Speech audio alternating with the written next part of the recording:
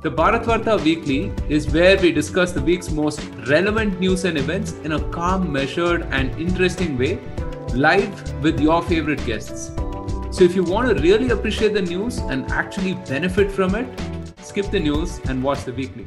Namaste and welcome to the 101st edition of the Bharatvaarta Weekly. I'm Roshan Karyappa and together I have Abhishek Paul. We'll run you through the news and events of the week that was. Abhishek, it's a very Bangalorean weekly today. I mean, we've had some lovely weather over the last 4 to 6 weeks, even by Bangalore standards. So how are things with you? Things are good, Roshan. How are things with you? Couldn't be better. Can't complain at any rate. So yeah, I mean, there's a lot to cover this week as well. I mean, although it was a little quieter, we had the presidential election. Srimati Draupadi Murmu was elected as the 15th president of India.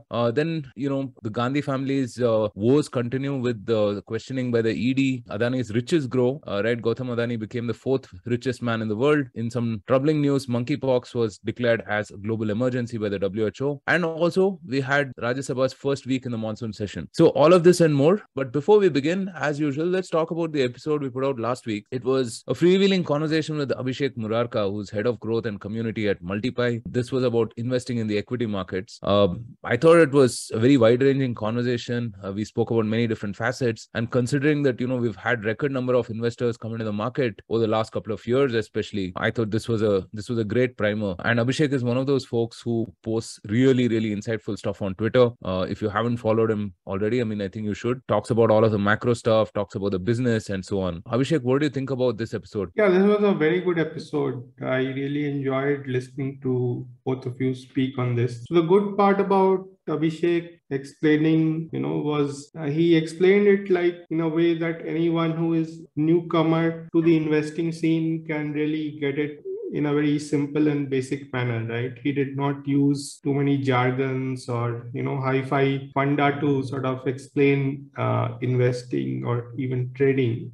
He basically explained it in a very simple and lucid manner. So for example, one of the quite amusing but very useful things he said is that when you are starting off and you are thinking of investing in a company, try and explain your investment case to your mother, right?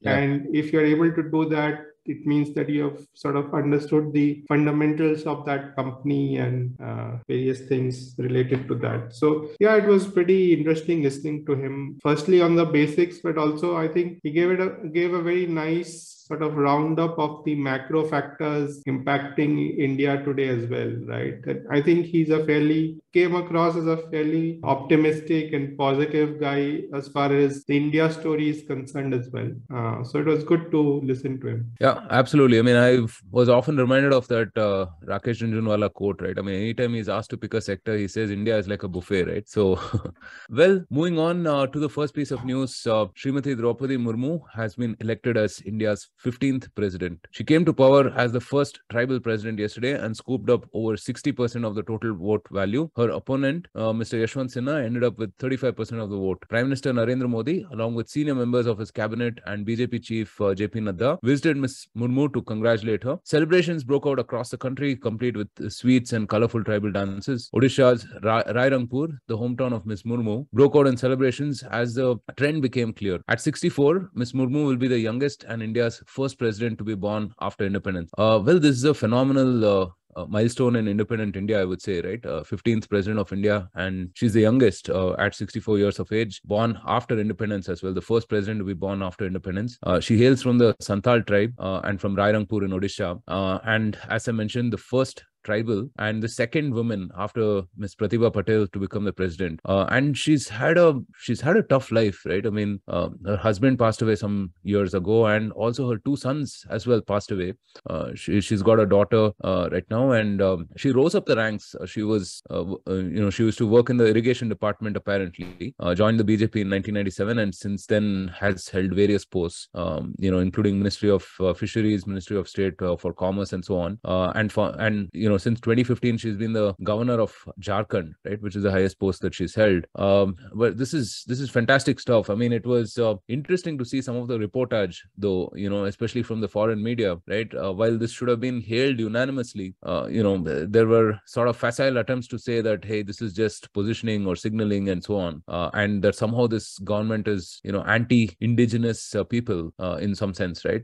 Which is again absurd if you consider, the kind of makeup and the constituents of a lot of key posts seem to come from backward communities, right? And in fact, Prasanna famously predicted this, in the run-up to the president elections as well, right? That hey, I mean, we might see something like this. So yeah, fantastic. And with this, we have the president of India who's an ODA. We have the RBI governor who's an ODA. The education minister, railway minister, CAG of India, NCB chief, IMD chief, all of them are ODAs. So yeah, I mean, that's something. Yay to the state ODA folks from Odisha, really. Abhishek, anything to add? Yeah, I think, as you said, quite a historic achievement. And the coverage of this has been amusing even within India, actually. So Yeah. I saw how the great newspaper from Kolkata, the Telegraph, carried the results. So they basically a meme journal at this point of time. Yes, so the latest meme was that they found out that she got, it seems, the third lowest percentage of votes among all presidents. And so that is how they were able to crack a joke, it seems. So, but yeah, I think about Draupadi Murmu and this victory by the BJP's candidate in the presidential election, a few interesting sort of events happened in terms of cross voting by a number of opposition parties in her favor as well, right? So there were parties from various states who actually, despite opposing the BJP in their usual course of politics, went and voted for her, right? So there were people in Jharkhand, there were people in Uttar Pradesh, right? Couple of allies of the Samajwadi Party, they cross-voted. Then, of course, I think she got most of the votes from Odisha. And so her, nomination and her becoming president as a representative of tribals is actually a good move in terms of building its overall social coalition from the point of view of the BJP, right? In terms of various elections that are coming up as well. So yeah, I think a pretty smart move by the party in terms of its nominations for both the president and the vice president. And I think the vice president elections happen next month, probably, right? And so I expect Jaideep Dhankar also to probably win that one comfortably, although he will probably get lesser number of cross voting and things like that, right? And of course, the electoral college for that is different. It's, I think, only the Lok Sabha and Rajya Sabha which vote for the vice president. We'll of course also miss Mr. Venkaiah Naidu and his of course acronyms. All the best to the 15th president of India.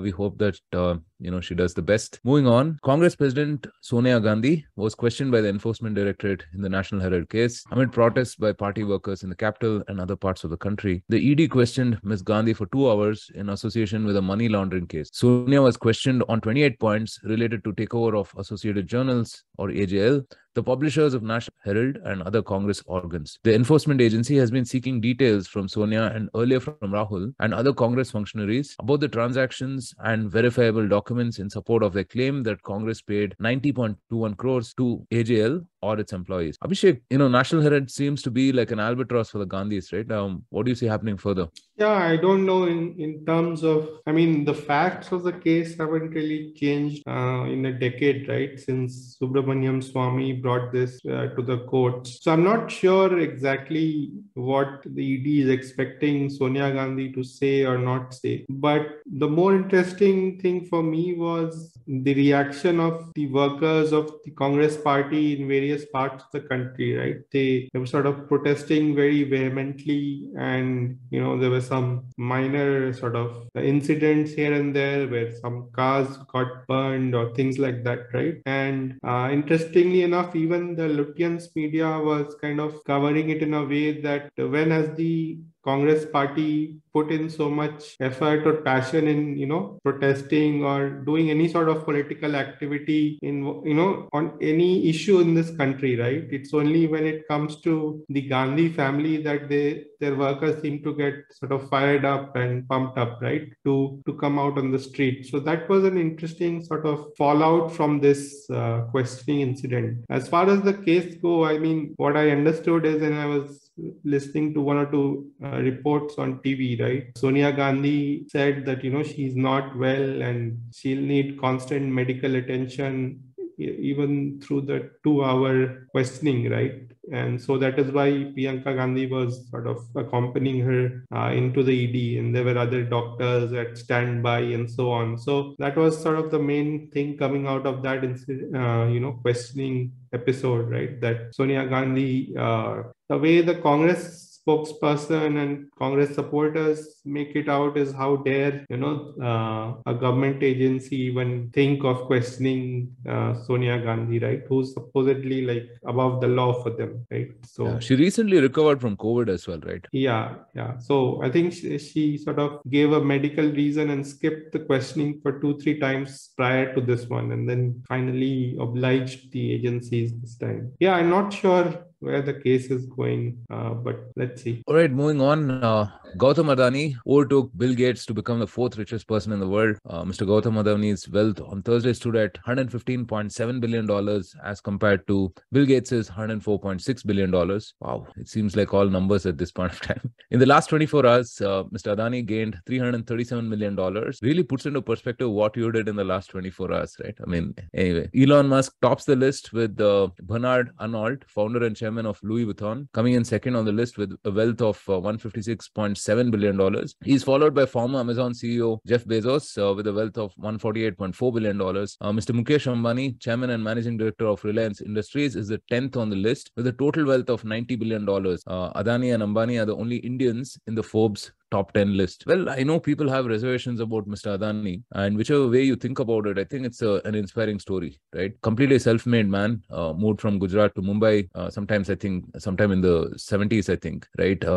Started out as a diamond broker, and then apparently his brother started a factory and they had to import plastics from outside. And so he started learning up that business, and that's like a defining characteristic of Mr. Adani, right? Anything that he has had to learn or solve, he has made a business out of that. Post-liberalization, I think he also had his first win with the whole Mundra port, right, which they won. And as I mentioned, that vertical integration has been like a hallmark of his career, right? I mean, if you look at power, for example, where, for thermal plants, you need coal. And so he started owning coal mines and then, started owning a logistic company as well. And, he owns coal mines in Australia as well. Yeah, I mean, plenty of these companies, whether it's Adani Port, Adani Power, all of these have done incredibly well over the last couple of years. I mean, in fact, breakout stock, right, when you look at it. And there are some new businesses also that he's considering, like aviation, data center, media, and so on. The concern is on the group's debt, right, which is, up 40% for FY22. It's at 2.21 lakh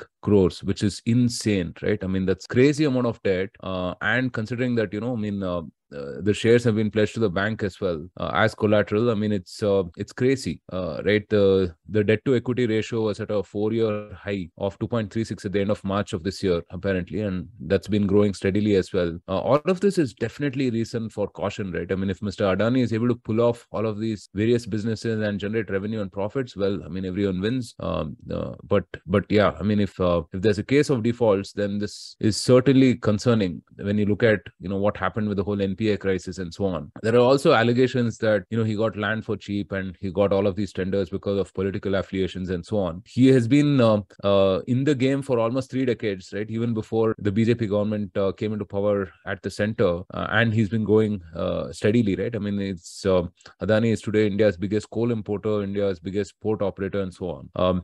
The funny thing is, I was reading a Fortune article about this, and somehow it made the case that, everyone others like Bill Gates and Warren Buffett and everyone, their wealth is declining because of philanthropy, and then sort of to indicate that, Mr. Adani hasn't done too much to that end. I remember just on his 60th birthday, I think they pledged, the group pledged around, he pledged around $7.5 billion for social causes, right? I mean, that's a significant amount again. Again, inspiring to many. There are some causes of concern, but let's see how it plays out. Abhishek, any comments? No, I think another interesting tidbit is his group is probably the third group in India to cross 200 billion in market cap, right? So after the Tata Group and the Reliance Group. So yeah, I think his group is like the diversification as well as the vertical integration in his group is quite like stunning, right? So many different and hard businesses, right? It's not like he's latched on to, let's say, an IT services business and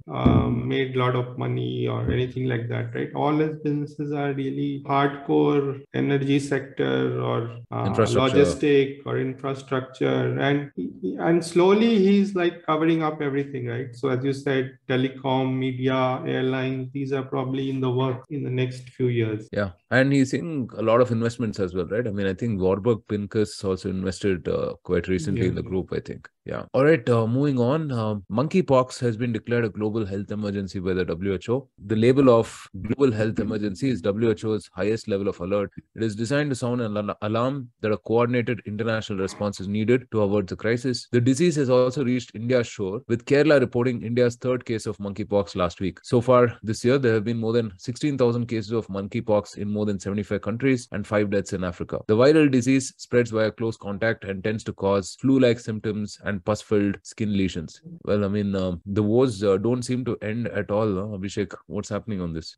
Yeah, I guess, it's just one of those times on earth where mankind is suffering from all sorts of ailments, and this monkeypox is just one more. Like, I think we are all kind of now used to living in a pandemic world, so should not be too much of a bother. Yeah, but I think the WHO is acting pretty quickly, in contrast with COVID. Yeah, here, maybe because there is no China angle here, so they're quick to raise the alarm.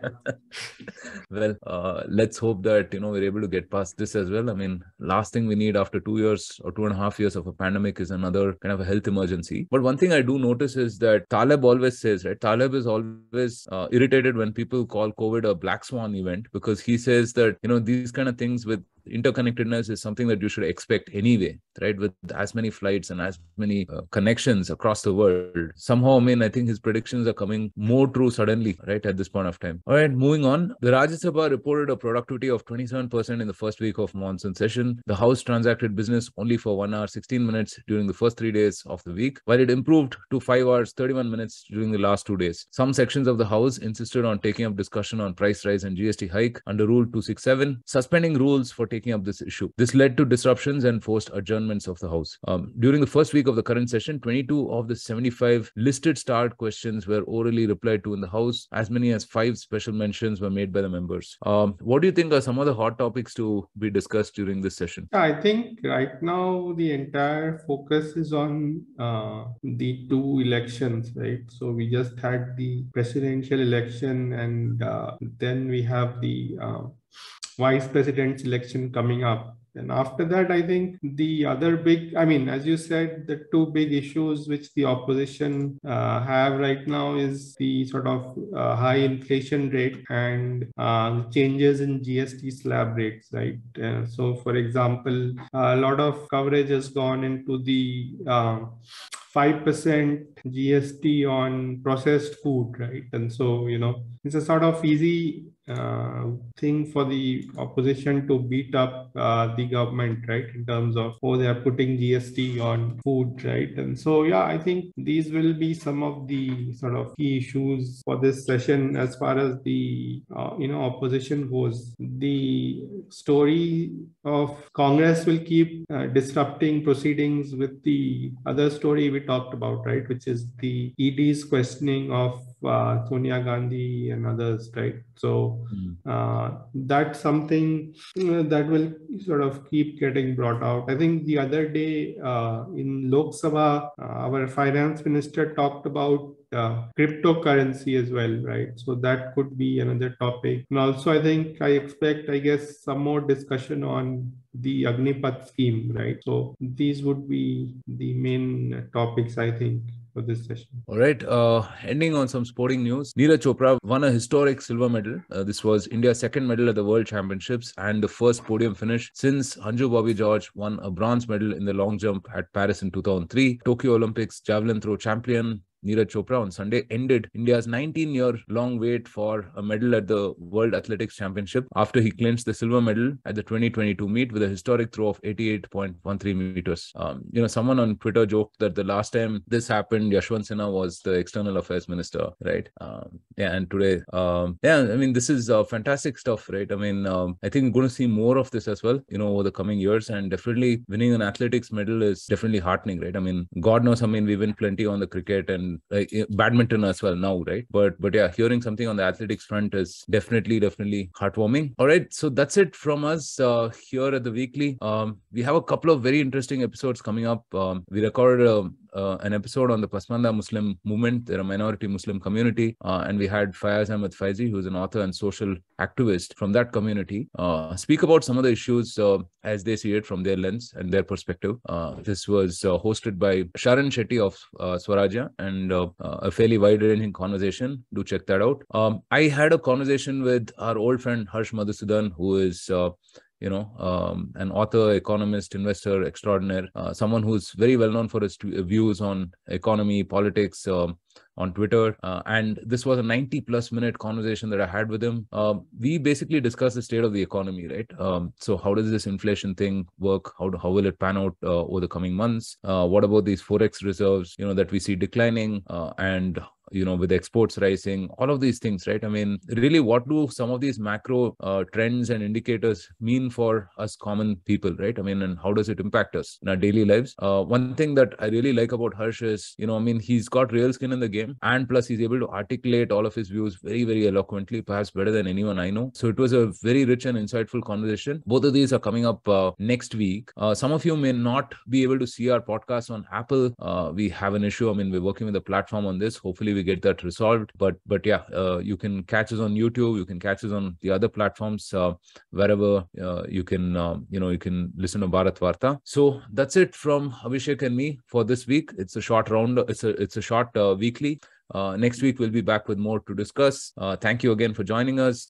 Reach out to us on social media. We're at Bharatvaarta on Facebook, Twitter, and elsewhere. If you have comments, questions, suggestions for guests, suggestions for what content we should cover, and so on, let us know, and we'll be happy to take them up. So thank you again for joining us. Stay safe, take care, and have a great week ahead.